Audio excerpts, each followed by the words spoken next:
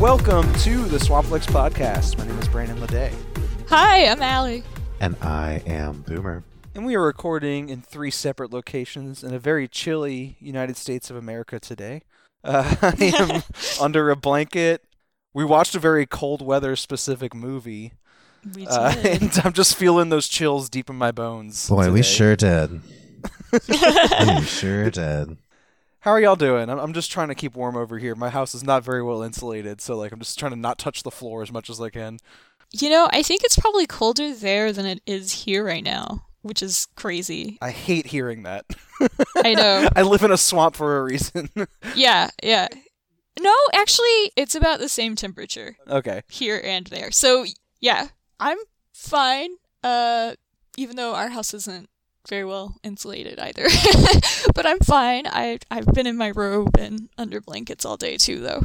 I love the cold. It gives me strength. You sick fuck.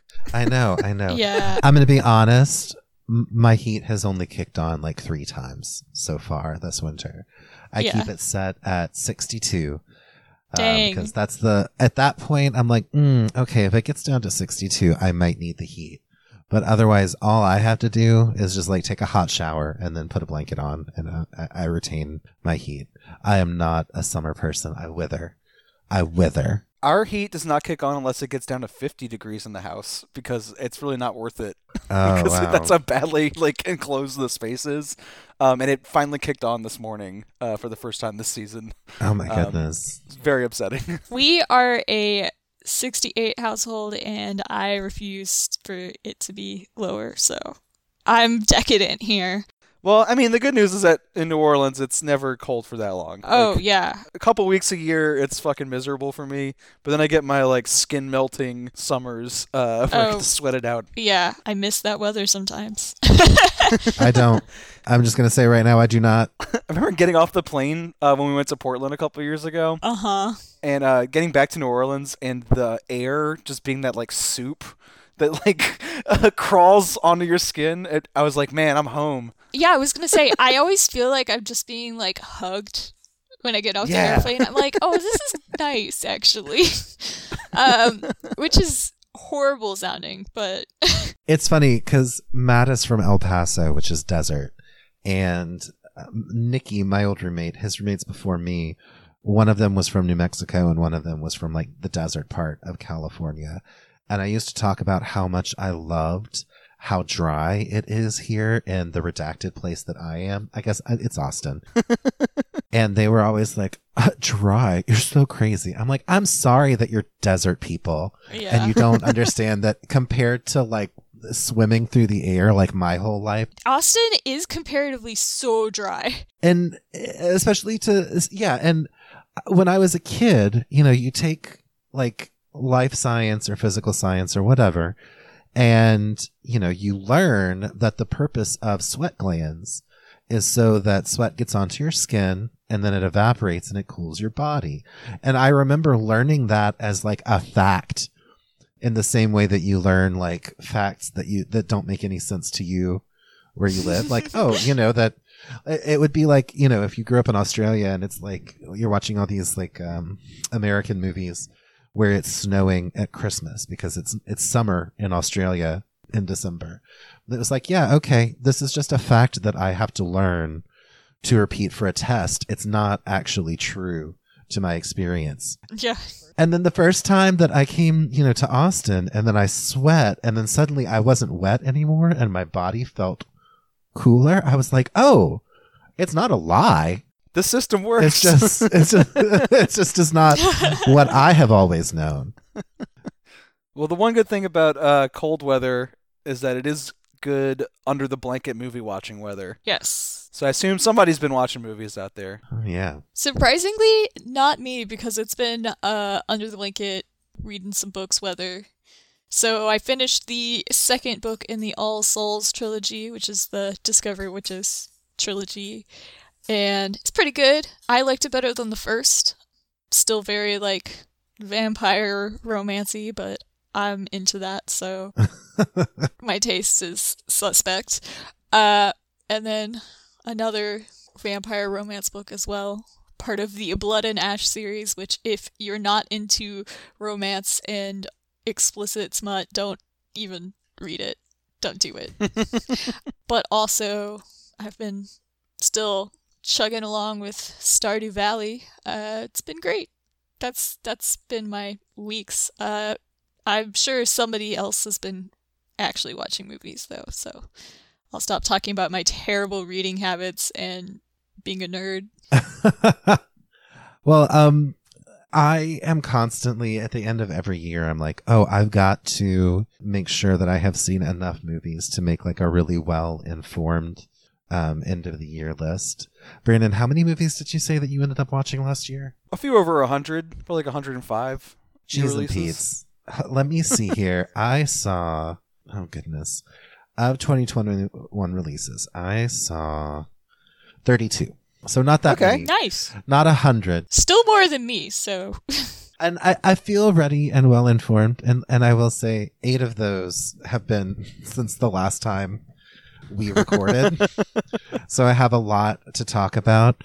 I'm going to go ahead and tell you right now, I will have my, depending on when this is released, my top list might have already been published or it might be forthcoming. Allie's is up. Mine is up. Allie's is up. It's up there. I read it and I liked it. Oh, I read thank yours, you. Brandon. And there was one thing on there that you had on your list that I think you're going to be surprised by how high it is on mine.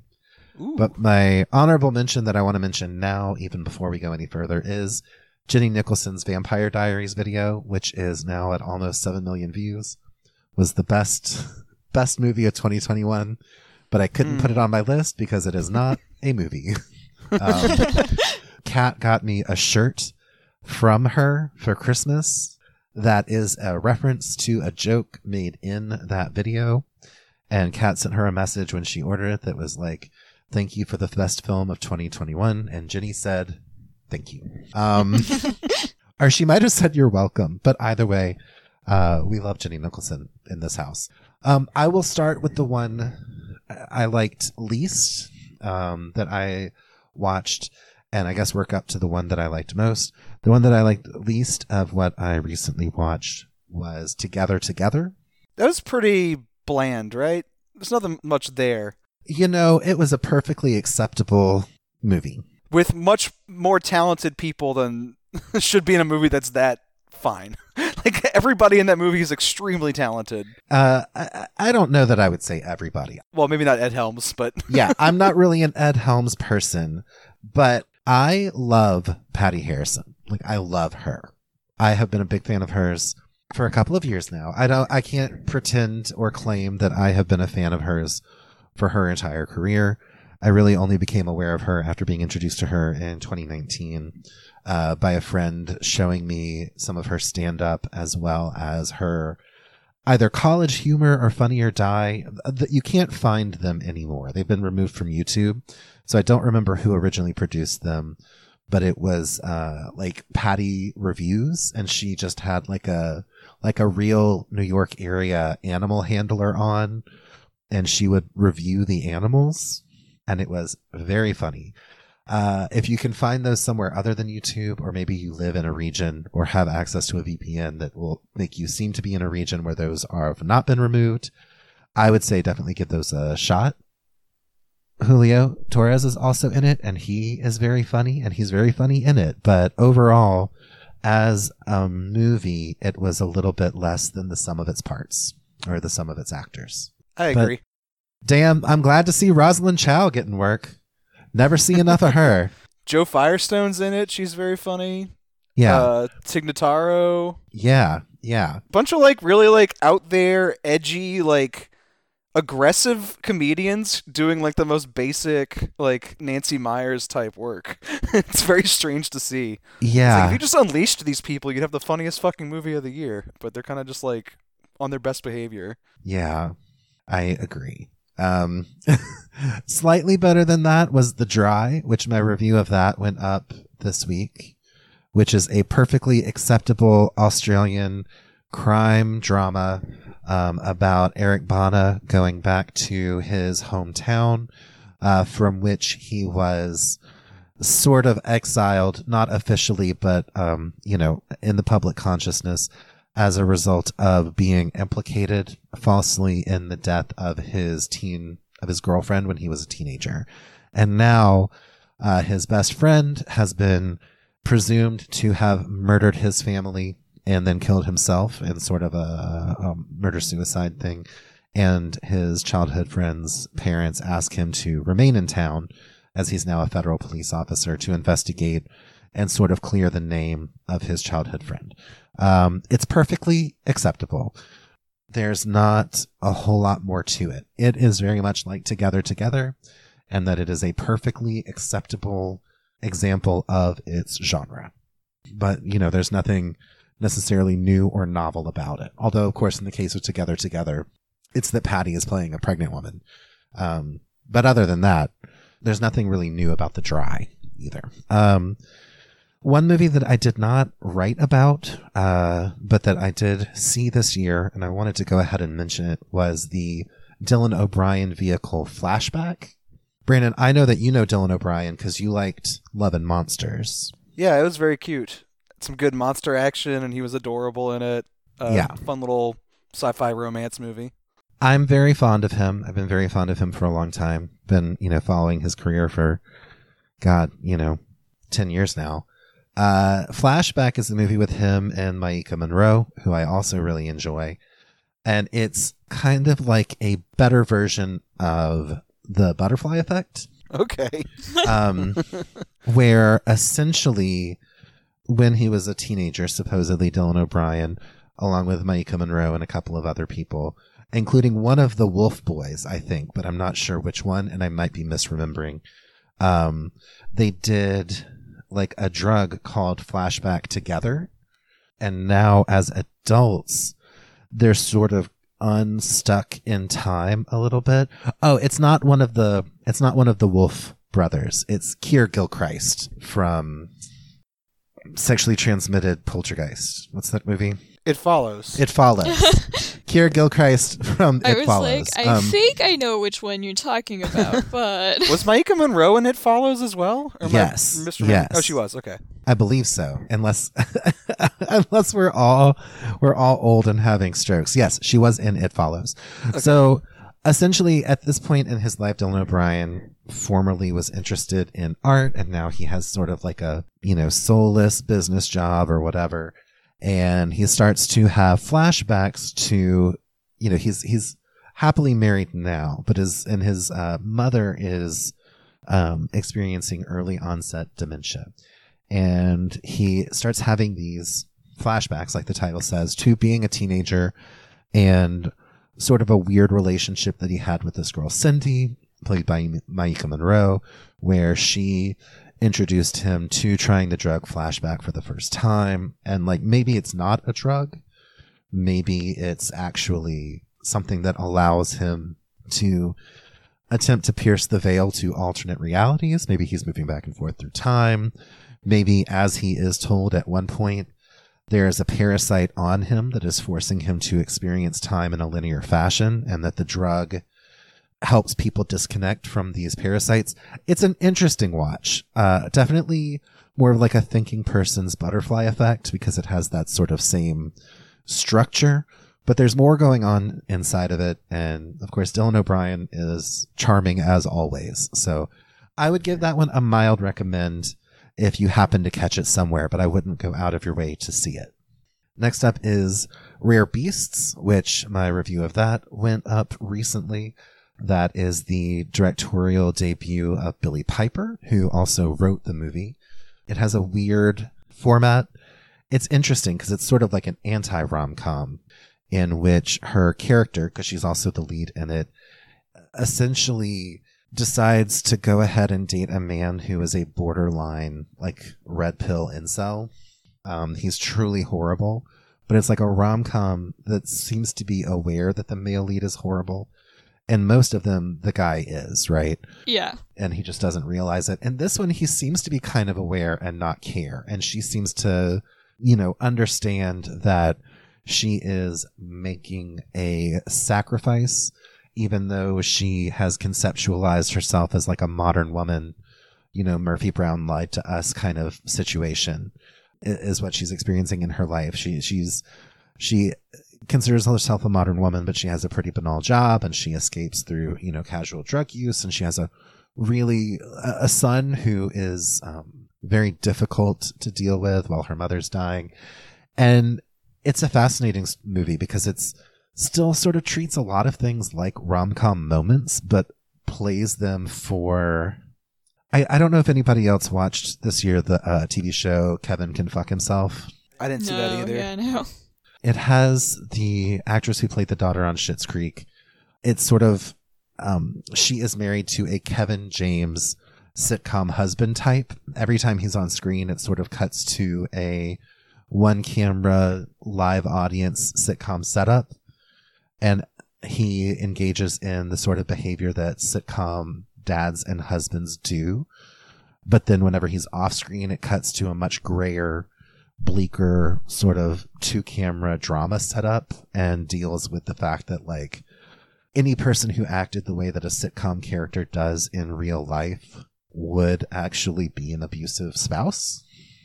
And Rare Beasts is kind of like that in the sense that it continues to use like rom-com style shots and editing and everything while you are watching a woman dealing with settling for like the worst possible man she could, on top of all the other things that are happening in it. And in my review, I specifically talked about the weird way that the dialogue works in that movie. So check it out. I also saw Matrix Resurrections, which you talked about last time. It was cute. Oh no. Cute. No, I think that it was cute. I think that it was fine. I saw Nikki, my old roommate, yesterday, and he said that he had hated it. And I was like, I don't feel that way. He did dislike the way that the Kung Fu of the old movies had kind of been replaced with Dragon Ball Z, like shove moves that did things.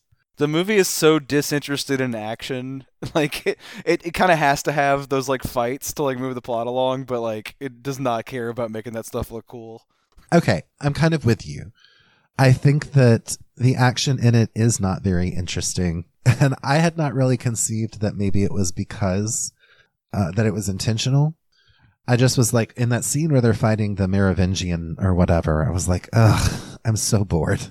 I'm ready to get back to the Trinity stuff. But I feel like the Merv guy just rambling, just internet babble for that whole scene.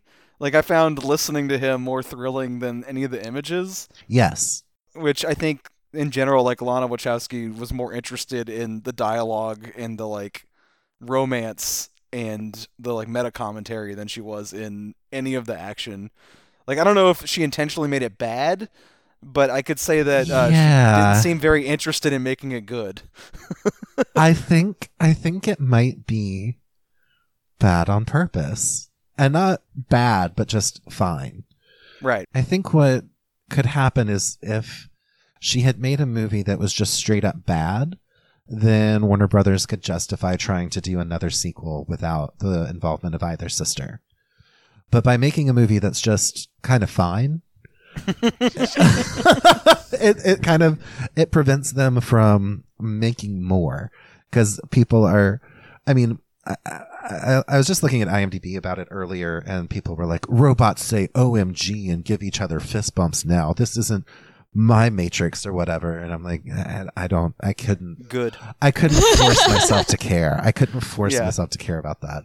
Like, I think that the original Matrix is a good movie, maybe even a great one, but it is also just like a philosophy course mixed with like, Kung Fu. Like it's not, and it's a freshman entry level philosophy text, right? It's just Plato's Cave with Kung Fu fighting. And that's fine. And it had a lot of other things that were new, like bullet time and all of that. And, interesting effects and great choreography. But I don't remember the sequels at all. The ones that came out in the early 2000s. I don't remember anything about them. I remember trying to watch them and being very confused. And I felt like in this movie, I was not confused at all. I knew exactly what was happening at all times, but it was just fine. It was cute. Carrie-Anne Moss looks great.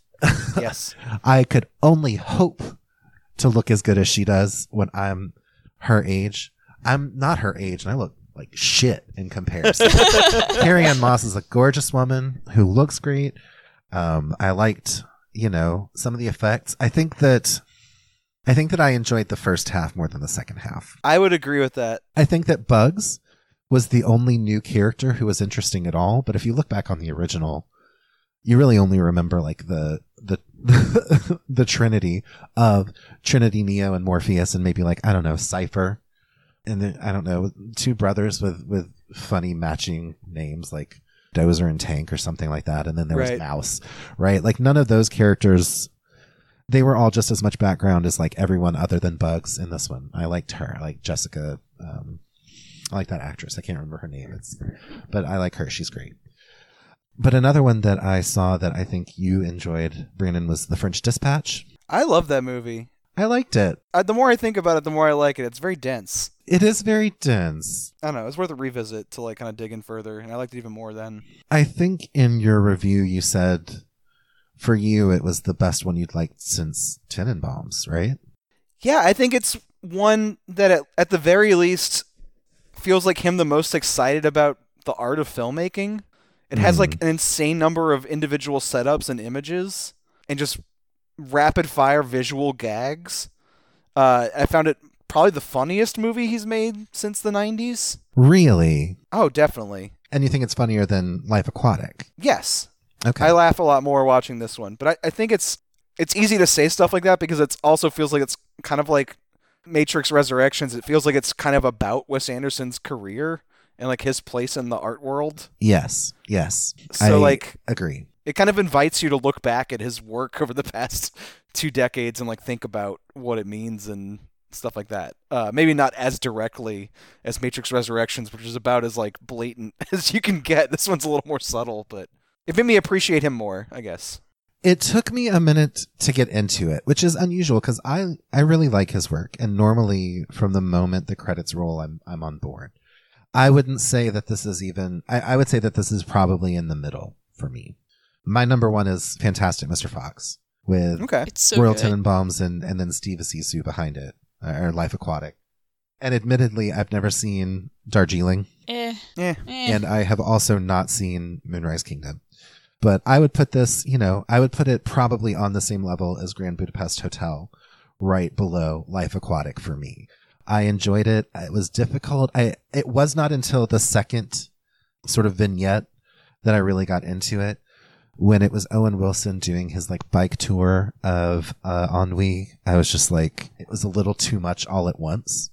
But then once the second segment started, it was great. I think that, so when I think about Life Aquatic, though, there's so many moments that were instantly quotable to me. Jokes that work out of context, like, we fucking stole it, man. Or, is that my espresso machine? Like jokes that I think are very funny. Whereas looking back on The French Dispatch, I'm trying to think of a couple of one-liners that you could just like quote and laugh about. And I can't think of any. Although Tilda Swinton's speech is very funny. And I know that the segment that was about the police chef was like the author of that one is sort of based on James Baldwin. But what is really funny to me is maybe the day before I watched it, I watch all these channels that are mostly for old people, and I get really excited sometimes to watch Dick Cavett because Truman Capote was on Dick Cavett last week. No. And it was so funny to me how much like that interview, the interview that he's giving on television in that segment is. I know he's supposed to be James Baldwin, but there's a lot of Truman Capote in there as well. Which I found very, very amusing. But overall, yes, I did enjoy it. It's going to be on my list. Rare Beasts barely avoided making the list cut. But The French Dispatch is definitely going to be on it. I also saw Spider-Man, the new one, No Way Home. And I will say that I enjoyed it.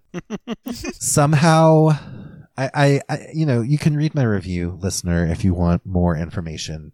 It is very spoilery, but I will say I continue to despise the Disney Corporation and all that it stands for.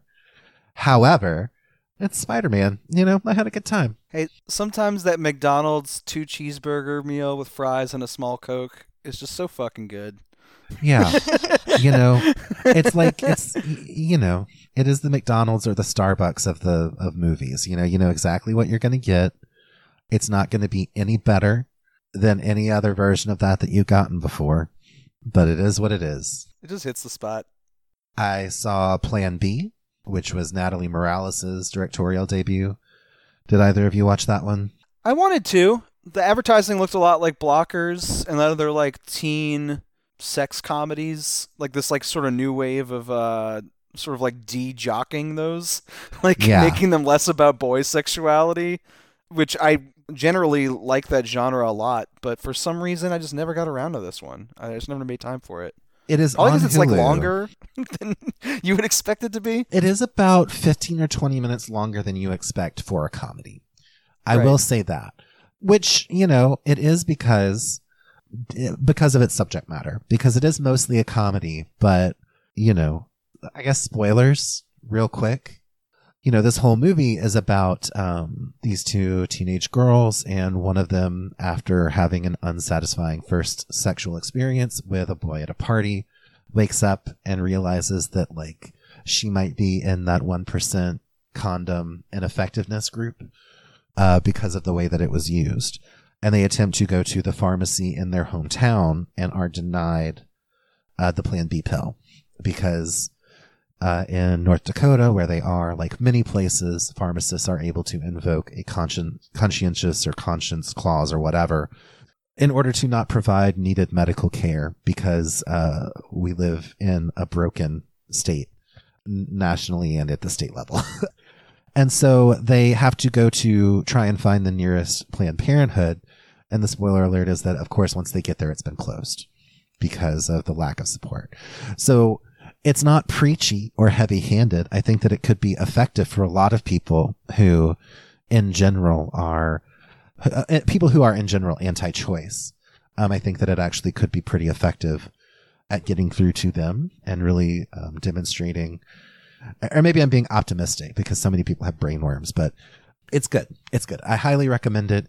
It's serious when it needs to be. It's funny when it needs to be. It's even kind of cringy when it needs to be, and I loved that. And then the last thing, oh boy, I'm on a roll. The last one that I saw that is going to be, I think, higher than you're expecting on my list. I saw that you wrote about this, Brandon, and I will say I watched it and I was so excited to write about it. And I got like a page and a half into a review before I realized you had already reviewed it. So that's going to end up in my end of the year list. But Crypto Zoo. Oh, hell yeah. I loved this movie. It's amazing.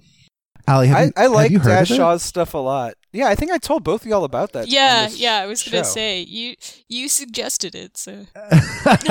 Sorry, sometimes I zone out, so I might have missed the original recommendation, but Allie, have you seen it? I have not seen it yet. Oh, it's on Hulu now. I know that I will love it. Fantastic. Because I am just a big, like, animation fan generally. Have you even seen the trailer? No. I saw the trailer and could not wait 24 hours to watch it. As soon as I saw the trailer, I was like, I've got to watch this. I've been recommending it up and down to everyone I know. It's so good. But I will save my thoughts on that for my end of the year list forthcoming. Brandon, what have you been watching? Before I move on, I do want to say that Dash Shaw, who directed that, his first movie, My Entire High School Sinking into the Sea, is also streaming on Netflix, and it's very good. All right. Same sort of like hyperactive psychedelic visual style, kind of paired with sort of like low-key mopiness. I think My Entire High School is a little more goofy. Like there's like a lot of jokes in it, whereas Crypto Zoo takes its like futuristic zoo for cryptids plot like very seriously, in a way that you kind of don't expect. But yeah, they're both like visually mind-blowing. So if you liked Crypto Zoo, I think My Entire High School is worth watching too. All right. And to that end, I actually watched 2 movies from 2022 this weekend, 2 new releases from this very January. Wow. And they were both animated, and one of them was on Netflix.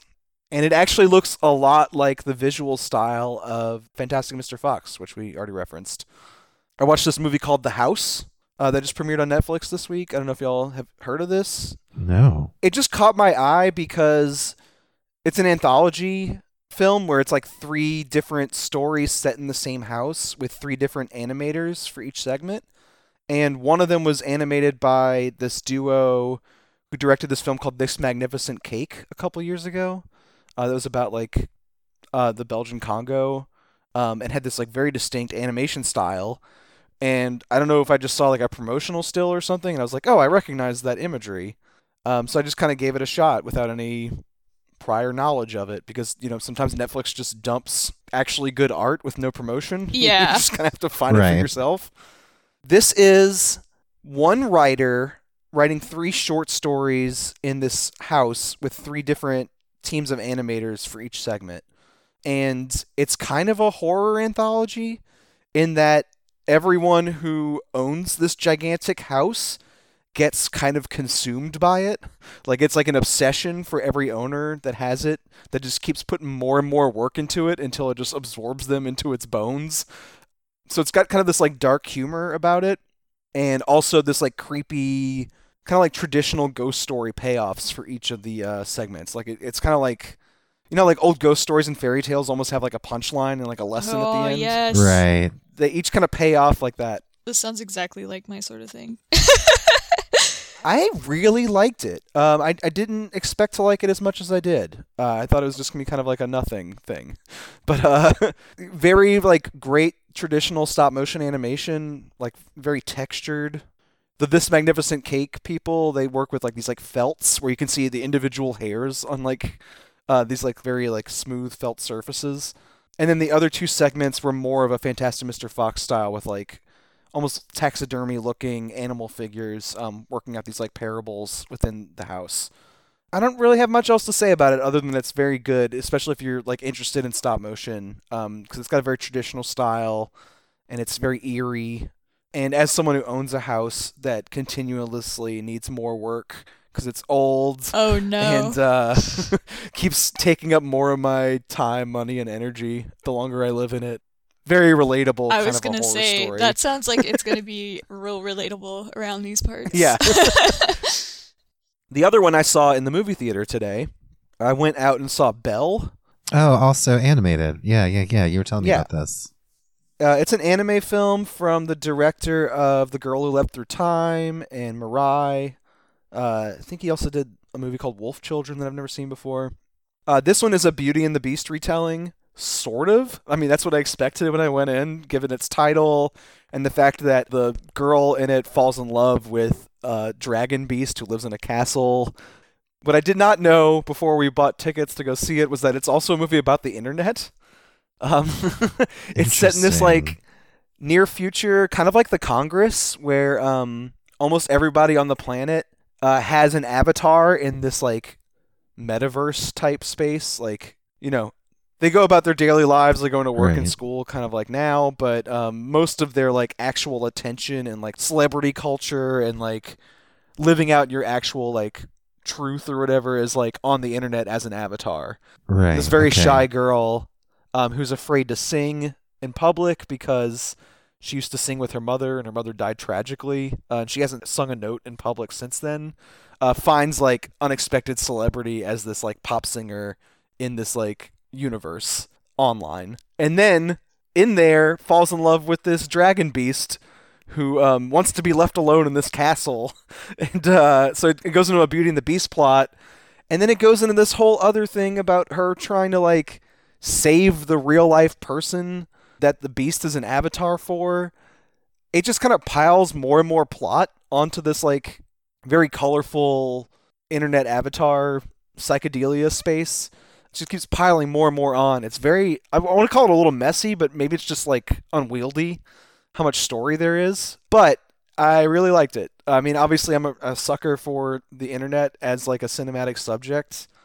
Talk about it all the time to the point where everyone's probably bored of hearing about it. In this case, I think this movie has a interesting both sidesing about the internet, where it's like both wonderful that people can find this like online community and this way to express yourself that's not limited to your body, your physical body. Mhm. But also it's very honest about how people still get bullied online and like how having a lot of attention online is not fun, and how, you know, most interactions are cruel. Like people, the anonymity of the internet just allows people to be cruel to you. Yeah. Yeah. So even as she becomes this big pop star celebrity that's like enjoying a more functional life than her real life as like a high school loser, it still sucks because she's like just flooded with negative attention, almost equal to the positive attention she's getting, if not more overwhelming than that. Okay. I don't know if you watched a lot of like recent anime movies, like they mix a lot of like 2D traditional hand-drawn style with like a lot of like cheap-looking CG animation.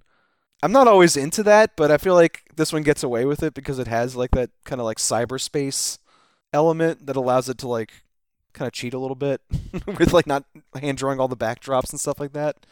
I don't know.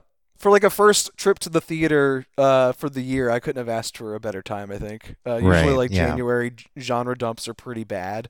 And I shed a little tear during the big emotional climax, and I enjoyed looking at all the little avatars for all the cute little creatures. So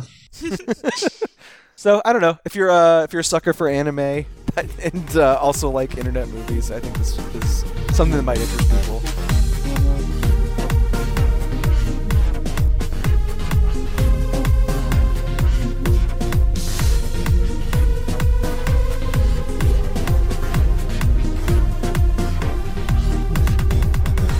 Winnipeg, it's way more fun for us to cross the city using only its back lanes. The city possesses a vast network of these unofficial streets, a fine grid-like work of narrow, unspoken-of byways that hold a charm all of their own. They're not even allowed on city maps, but the populace knows all about them and uses them more than legitimate streets. So, I had everybody this week watch the Guy Madden fantasy documentary, psychotherapy mythology that is My Winnipeg. It is narrated by Guy Madden. He makes up a lot of facts about Winnipeg, a lot of myths. He relives a lot of his childhood through actors and his old childhood home rented. He talks about actual historical events, and it's just kind of hard to categorize this in one way or another, as his style tends to be. He, of course, still does his signature, like, make everything look like a silent movie star thing. Right. So, how I have described Guy Madden's movies in the past to people is, it's like if an alien had watched a compilation of silent films and decided they were going to make movies. That's what Guy Madden movies are like to me. And I love it. But this one is like semi-autobiographical. It's got this like weird, dark sense of humor. It's kind of this constant voiceover, kind of like, you know, Last Year at Marienbad. I don't know. It's just sprawling for an hour and 20-minute film in some ways. But I also wanted to talk about the fact that, like I said, there's a lot of truth and fiction in it. So before we get started, I wanted to, if y'all are okay with it, say which events featured in the movie are real. Yeah. Yeah. So the things in the movie that were mentioned that are real, that actually happened. Yeah. Can we guess about any of them? Okay, yeah. I'm going to guess that everything having to do with the building that he grew up in is true. That it was designed by his mother and all of that, and that they lived there, and his aunt and his grandmother lived in the lower portion while they lived in the upper portion. Yeah, I'm pretty sure most of the stuff about his family is true, except for, you know, Ledge Man. Yeah, I was going to say his mother was never in Ledge Man. Because Ledge Man clearly didn't exist. Okay. Yeah. All right, sorry. I do know a little bit about him because I have seen probably 6 or 7 of his movies. Yes. Being a fan over the years. Mm-hmm. So I just watched Cowards Bend the Knee last year, which is like one of my favorite movies I watched all of last year. And that one has a lot of stuff set in a hair salon. Yeah. So like, Yeah. I remember reading up on like his childhood growing up with a hairdresser mother before. His mother actually was a hairdresser, and his father actually was a hockey manager. Yeah, I believed that part too. Okay, cool. There's also a lot of hockey stuff in Cowards Bend the Knee as well. I think his dad is like because he plays himself in that as well. I think his dad is like a hockey owner in that movie. But that one's like a horror film, and this one is more, documentary, quote unquote. Were there any others you wanted to guess? I also read about his brother. Yeah, before, I was gonna say what really makes this movie dark. Yeah. Okay. I assumed that was true, but they never really say specifically what happened. But obviously, the death of a child is always harrowing. Yeah, that was what I believed to be true. Yeah. I also would believe that maybe they sublet his old house and the woman living there refused to leave. I would believe that that's possible. I don't know about that detail. Okay. Well, we should say specifically what happens to his brother, both in the movie and in I real was life. gonna say in real life, his brother did commit suicide, and Oh man. in the Yikes. movie, Oh. he's shown as like just lying in basically the gutter with his mother, talking about how he's not there anymore and he's so much more comfortable. And obviously there's the whole ledge man plot. So Oh, yeah. Okay. He makes a lot of jokes about suicide and his brother's death. Yeah. And like there's obviously a lot of hurt there when he like references it, but also it's coming from the point of view of someone who's actually had to live with that tragedy and exactly, yeah. has made peace with it by making like dark kind of off-color jokes about it. So like as an audience, you are uncomfortable, but obviously he's made peace with that tragedy in his life and is like at the point where he can just like kind of make jokes about it. Like, yeah, it's really fucked up, but here's like a zinger because I can't deal with it any other way at this point. Yeah. And that's what was new to me about this movie in general is like there's a lot going on here that you will see in every other Guy Madden movie. Like Yes. we were talking about just the like old-timey antiqued look to the point where anytime you see another director aging their film to look like it was from the early 20th century, you're like, oh, that's like a Guy Madden shtick that you're doing. But also not as good, usually. Well, I mean, in 20th, the case of the 20th century... I was going to say, that is the one example that I will point to the contrary, but mostly... I'll be mildly blasphemous and say I like that movie more than any Guy Madden movie.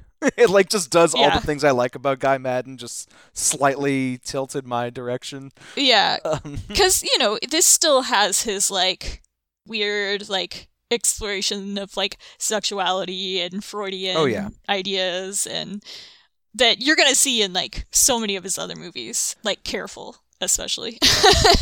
I need to see that. I haven't seen that one. Oh, so it's great. This was my first Guy Madden movie. I haven't seen any of them. And I was visiting a friend this afternoon and talking about it. And it did come up that he is a big fan. My friend Steven. Shout out to Steven. And hey, Steve. As it turns out, he was like, oh, okay, I got really into him, sometime in the past, like couple of years. And he recommended for me specifically that Brand on the Brain. Yeah. I think it would be one that he would recommend to me as one that I would probably enjoy the most. Yeah, Brand on the Brain I haven't is seen good. that one either. I missed like some of the essential ones because I would say My Winnipeg is probably his most beloved, even though it feels like the one that got the widest distribution. And I'm saying this because that's the one I saw first and it was in the theater. Was the saddest music in the world, which is also really great. Yeah, I love that movie. Yeah. The different thing that I've never seen before in his other stuff is obviously the biographical material. Yeah. I don't know that I've ever seen such a personal movie from him. Yeah. And then also there's a lot of early to mid 2000s digi cinematography in this. Like DV camera on the streets of Winnipeg, just sort of like filming modern life and not making it look old. I've never seen him mix that in with his like pastiche stuff. So I thought it was really interesting this watch around because of all of the facts and fiction blurred, that there is all that DV camera and there is his like pastiche, but like it keeps you from being able to tell like what is archival footage of real Winnipeg events, what isn't, like what is going on. So it's all kind of the dreaminess, why are we so sleepy? Which is a line I quote that is quoted constantly in my house. Lately, I just shout the inner title, "So Cold." Yes, so cold. My daily existence right now. Yeah, I love his inner titles with this as well, just because it's like not necessary, but so necessary. A lot of non sequiturs, like Yeah. it's not actual dialogue. It's just like a lot of subconscious yelling. Yeah. Past his narration. Were there any other real life events you wanted to note mixed in here? Yeah, so real things that happened in Winnipeg. The general strike, that was real. Yeah, that makes sense. The Sir Arthur Conan Doyle coming was real. Oh, okay. If Day is also real. Huh. If Day, really? Yeah, that was also really? real. Yeah. Interesting. Okay. Wow. All Yeah. right. Yeah, and Garbage Hill is a real place. Nobody was impaled sledding, but so those are the real events. How early on do you think that we are supposed to catch on to the fact that it's I would clearly say not true? from the Sleepwalker capital of the world. And Okay. the law about There's the all keys. that hyperbole like that where he's like, it's the coldest The city in the world. It's the smallest park in the world. It's the world's largest Masonic temple. Yeah. Okay. It's just So like the constant thing is, bullshit like that. I believed that it was the Sleepwalker capital of the world. And even though, The keys to each other's houses, and you have to Yeah. let a sleepwalker in. okay, having to let a sleepwalker in is actually the moment where I was like, oh, okay, this isn't true. Everything before that seemed not reasonable, but possible. I was like, oh, it could be. I was like, is it the coldest place in the world? Isn't Siberia colder? Well, maybe it's not. Maybe it's depending on how many days of the year. Like maybe it's measuring by how many days of the year it's below a certain temperature rather than like how cold it actually gets. And I was like, okay, maybe I can let that go. But it really, and I was like, oh, maybe it does have the most sleepwalkers. I would believe that too. But at the moment that it was like, and if you have a sleepwalker in your house, you have to let them wake up there normally. That was the moment that I was like, oh, okay, all right. It's against I was the actually law. thinking about you in general because you have like a distaste for like fact blurring. I was thinking about that afterwards. I was like, oh, dang. Whoops. Yes and no. I enjoyed this one. It took me about 10 minutes before I could give in to it and be like, oh, this is fun. Because I do generally dislike fact blurring whenever, like when we talked about a glitch in the Matrix, where it was like blurring the line and also just like horrible in its like message. You know what? I went back and watched that movie and I really liked it. I just never brought it up. Did you It felt like it would really? be a whole conversation that I wasn't prepared to have. You liked a glitch in the Matrix? Yes, I did. That scene towards the end where that guy narrates him murdering his parents fucking terrified me. And I felt like the movie was more critical of the subjects than you did. But I feel like I have that same reaction to every Rodney Asher film. Well, listeners, this is the last Lagniappe that I'll be participating in. Oh, You're in- no. It's a historic moment. No, I'm just kidding. Oh, no. No, while I was watching it, I was like, who was it that made us watch Schizopolis? Me. And I went back and looked it up, and it was you, Allie. And that was when I was like, I think that I'm really starting to understand, because I, a few years back, wanted to do True Stories as movie of the month. Yes, true stories. And at the time, you were still participating in those, so I wasn't able to because you had seen it. And then once Yeah. you stopped participating in those, I was like, "Hey, can we do True Stories now?" And we did. And this exists to me in the same realm Yeah. as Schizopolis and True Stories, where Yeah. it presents itself as semi-factual, but Mhm. obviously is so it can't possibly be. Yeah. So I don't think at any point you could really be tricked by it.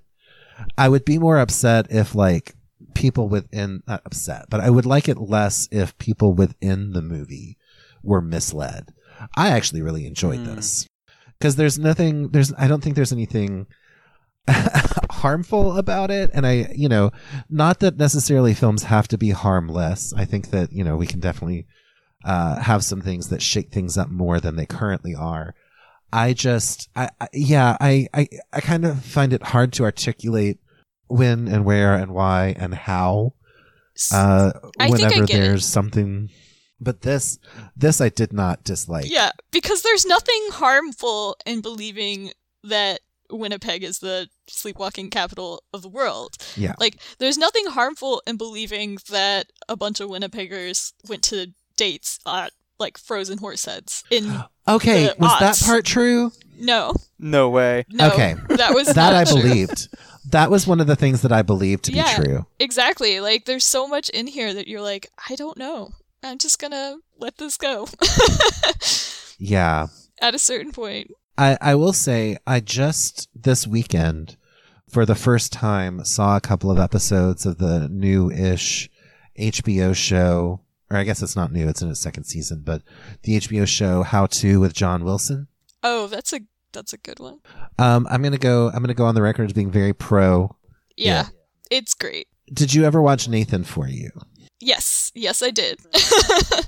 Nathan Fielder is a producer on How To. Nathan For You, I feel like, is more, I don't know, like we were talking about like intent and stuff. Like I feel like Nathan For You may be more like cynical and malicious than, How To. Yes.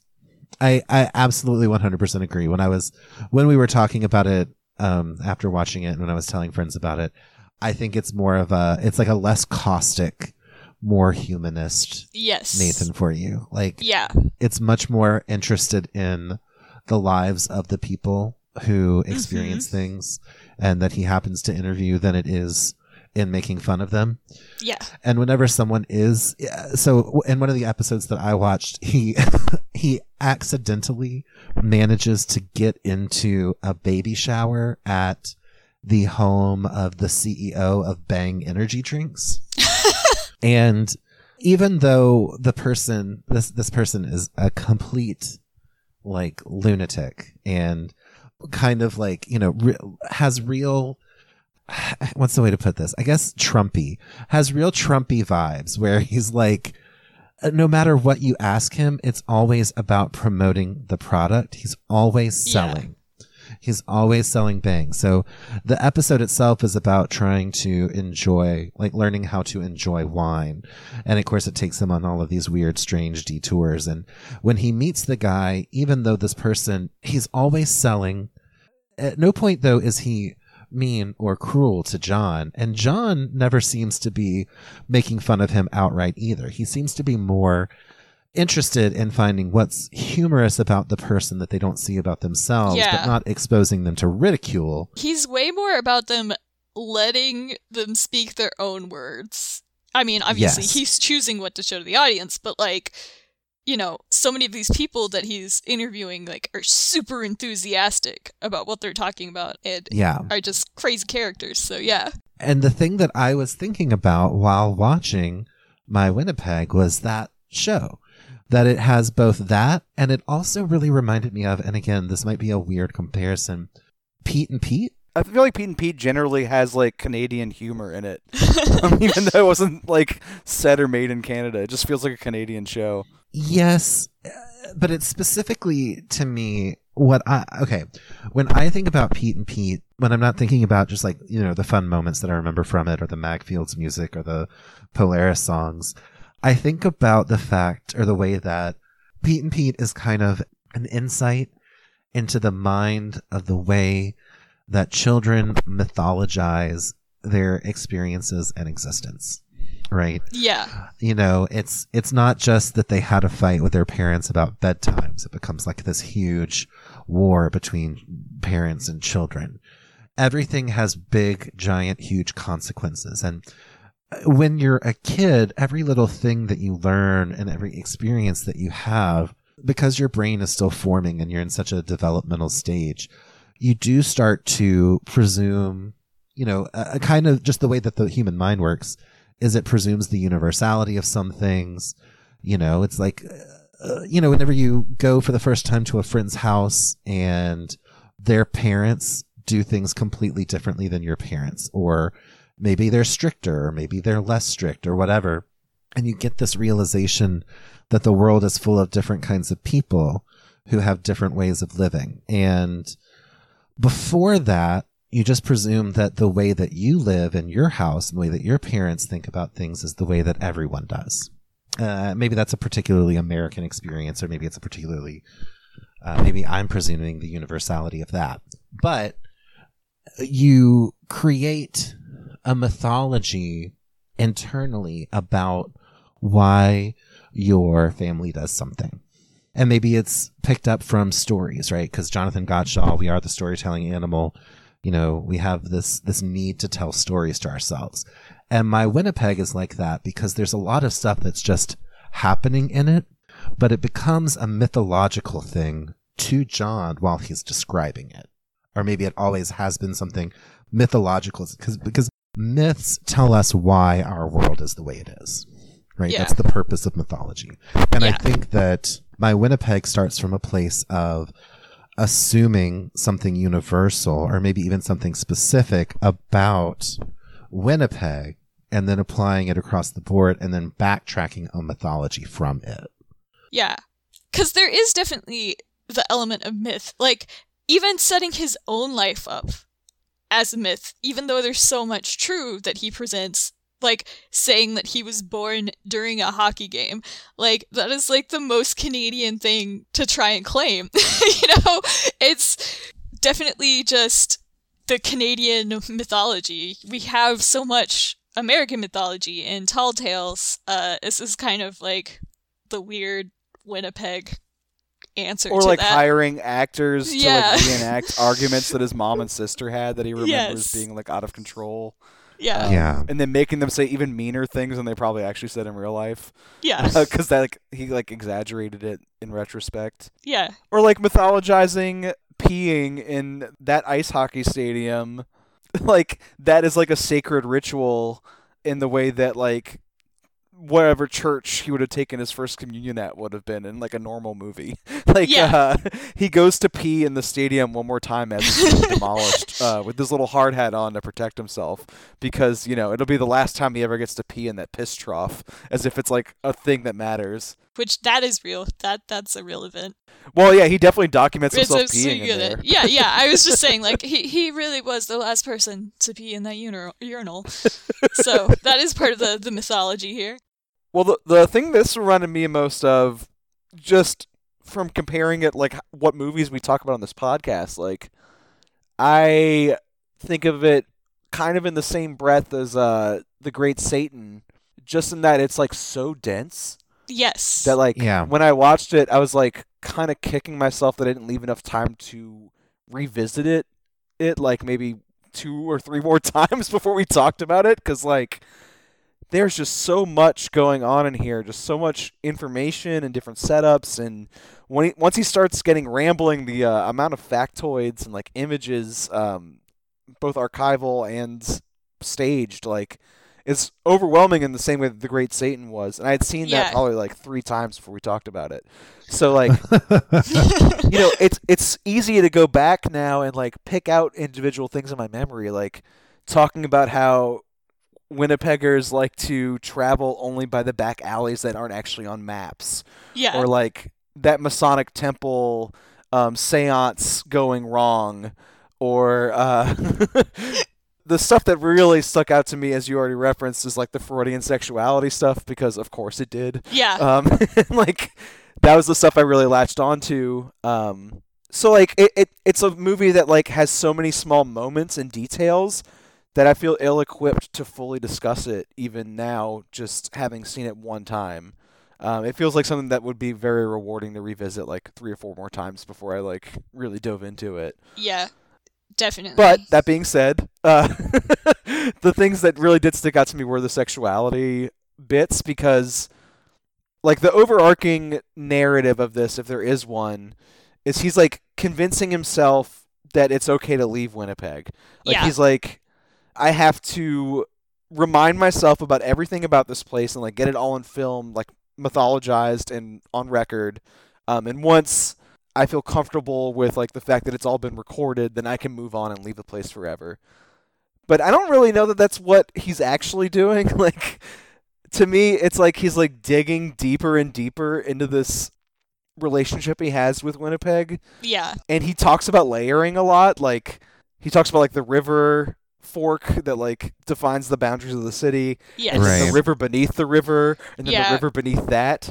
Yeah. And then later when he's talking about swimming pools, Yeah. he The talks about like multiple the swimming public pools. pool, and then beneath the public pool there's the pool where the girls bully each other in the showers, and he has like a sexual fantasy about that. And then beneath that pool there's this other pool where boys bully each other, and he actually participated in those like sexual juvenile like pranks that he's describing. And the way he like achieves that stuff in the narration I thought was really impressive, because it's got this like, you know, he's talking about it almost like a talking head would talk about anything in a documentary. Yes. But he's doing it in these like, I would describe it more as like poetry than actual narration. Like it's got this kind of like Gertrude Stein repetition where he'll just say Winnipeg, Winnipeg, Winnipeg so many times that like it doesn't even sound like a word anymore. It's just like babble. And then by doing that, he gets deeper and deeper into the psyche and gets to these like weird sexual fixations. And I'm thinking about it like, now I'm just remembering different moments, but like I'm thinking about like the schoolgirls beating him up at the convent as he was like a little kid, and like like that's the stuff that really impressed me. It was just like getting past the surface details and like digging into this like weirder thing below the surface. Which he starts off with that too. Like he starts off talking about his mother's lap and how like the river banks are like the city's version of a mother's lap, and like that's like straight Freud shit. But then he actually does it after like kind of like mockingly fake doing it at first. Yeah. One thing that we want to talk about as far as layers that I want to make sure we don't move on without discussing is the fact that like, since they can't cast anyone as his father in these recreations, they pretend that they have exhumed his body. Body and then dirt and then a rug over it, which kind of calls to mind the garbage hill. Yeah. It's like he's mythologized his father both in the context of the hockey arena as well as within the context of the garbage hill that sort of circumscribes this whole event, this whole place. He's also kind of just literally swept his dad under the rug. Right. Did he say that the hockey arena was his dad? Yeah. Eventually he's like, this was place my raised male parent, yeah. And that's then a funny joke. His father's face in the ice, sort of superimposition of his father's face on the ice as it was being closed. So I always think of Guy Madden movies as like Russian nesting dolls. Like they do that thing where they get smaller and smaller in these like insular worlds. Yeah. Coward's Bend the Knee opens with a sperm sample in like a petri dish, and then they zoom in, and the sperm is hockey players. The closer you get into them, and then then he goes into a whole thing about his dad in the hockey rink and his mom at the hairdressing salon, and becomes its own narrative from there. But definitely something he was fixated on around this time. Yeah. Brandon, have you seen any of his short films? No, because I don't really watch a lot of standalone shorts. I was going to say, I usually do not, but that is actually how I was introduced to his movies, is like his short films, which are still very like 1920s style, like silent films. So it's like really interesting because I love that that's kind of his style, but then also like unabashedly like Freudian as well. It's like he takes that style and just totally is like, okay, but I'm gonna put whatever weird messed up subject matter I want to on it.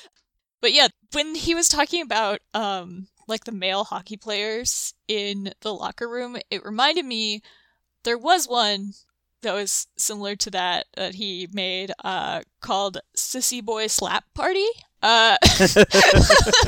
which like I said, I'm gonna have to find it for you because it's just his whole body of work. I feel like this movie kind of sets you up for it, even though I know he was making movies way before that. Like, it's a good stepping stone, I feel like. Okay. To everything else, personally. Like, my Winnipeg is. Yeah, I feel like I know him better as a person because I don't feel like anything I've seen from him before was personal, but it was, I just didn't know it. Like, I didn't know what about Cowards Bend the Knee was biographical. Like, that didn't speak to me as like something that was like, oh, this is his life, even though he plays Guy Madden in the movie. Yeah. it felt like kind of like a joke. But it kind of turns out that like that movie and this movie share a lot of like surface details in a way I just didn't expect. And I don't know. I feel like I knew more about his psyche than I knew about his life. And now I see like how those two things are connected better after watching this. Yeah. Also, speaking of like Freudian stuff and like not knowing what's actual innuendo, hearing him say Winnipeggers a lot, I just kept thinking like, if this was made just a few years later, like, would there have been a Winnipegging joke, like explicit in the narrative? Because there's like so much like sexual bullying and like dominating stuff in the movie. I feel like it was like right there. The joke was just like left on the table. Maybe it was just a few years too early. Yeah. You're right. I don't get it. No, I'm You're just right. kidding. It is a little couple years I just hadn't early. said anything in a while. Yeah. Frankly, like, this is one of my favorite movies, like, ever, actually. So I'm glad y'all both enjoyed it. I did. I really did. I will say I started watching it a couple of days ago and I got like 5 minutes in and I was like, oof, I'm going to need to devote more time to this because it has such a fast stream of consciousness thing going on in it, just like The Great Satan, actually, that it just sort of like moves from thing to thing to thing to thing so quickly that like even if you zone out for like half a second, you're lost. It's like, oh, there's a seance now? And so this is a movie that definitely requires more attention than a lot of things, but it's worth it. Yeah, just very into this weird Canadian psychological experiment that is this movie. I also want to point out the word he uses when he talks about what he was aiming for with this, which is docufantasia. Yeah. Which is a great word. We did recently a episode on movies that are like about a director's life, like autobiographical films, and they were all semi-fictionalized. Because I asked if y'all were gonna do this one. Oh, you did? Yeah. I'm glad that you didn't, so we could have this discussion. Right. But I feel like that was like a good base level before, because this one goes. I thought I Blame Society would have been like tilting it a little bit too much into like docufantasia. Yeah. But this one like really goes off the rails. It really does. The word that Almodovar uses in those movies that we talked about, particularly Pain and Glory, he said autofiction. But I really like this other place, this docufantasia headspace. I feel like is more conducive to cinema. Like I like that there's that like kernel of like biographical truth, and then you actually learn way more about him and how his mind works by him not sticking to that. Yeah. Like I feel like I know so much more about him than I would have if he had just told me, the sort of literal events of his life in his town. I feel like I get him and how he thinks more now. Yeah. Which, is impressive, I feel like. I mean, there's just some of those artists that are out there that you're like, I don't understand the way your brain works, but I love it. But yeah, I do feel like this movie gives you a little bit more insight. And Boomer, I think you would like Saddest Music in the World. Yeah, I think so too. It's his most like narrative film. Like it's most like I don't want to call it normal because that's not quite right. But it's his most like it's his best behaved movie. But I don't think he gives up anything about himself in that. Like it still feels like a Guy Madden movie very much. Yeah, actually, I don't know. I think you would like a lot of his movies. Yeah. If you liked this, nothing's off the table. All right. Well, next week on the show, we are returning to the best movies of 2021. Hopefully by then, I'll have a better idea of like what our actual like site-wide consensus picks for the top 10 movies of the year are. But we already did our like exhaustive roundtable of like those movies last episode. Next week we're gonna instead talk about some honorable mentions, things that very likely will not be on our group list, more things that like slip through the cracks. It kind of is an excuse for me to make everyone watch Annette because it's something that no one else has watched willingly, and I need someone to talk to about it. But there'll be some other like oddball picks for like movies that slip through the cracks that we haven't quite talked about yet on this podcast from last year before we move on. And then I don't know, on the website right now, everyone's been posting their lists. They're coming in, trickling through. I'll link Allie's list in the show notes to this episode. And as the next couple weeks go on, by the end of the month, we should have a collective top 10 list, and it should not be the same 5 to 10 movies that you've seen on everyone else's top 10s. Every other site has the same, Licorice Pizza, Drive My Car, Power of the Dog, just sort of like rearranged from list to list. I don't think we've seen that on Swamplex. So we at least have that going for us. We're pretty good about going off the beaten path, or at least, appreciating the underappreciated. And we don't only watch screeners that movie companies send us in December because they don't send us anything. I know. So we don't all watch the same 3 or 4 movies at the end of the year and be like, yeah, that's pretty good. Let's go with those. They could start sending us them. I wouldn't argue, but yeah, I'll live that life. No guarantees, but yeah. Well, we'll talk to you all next week. Bye, everybody. Hey. Bye.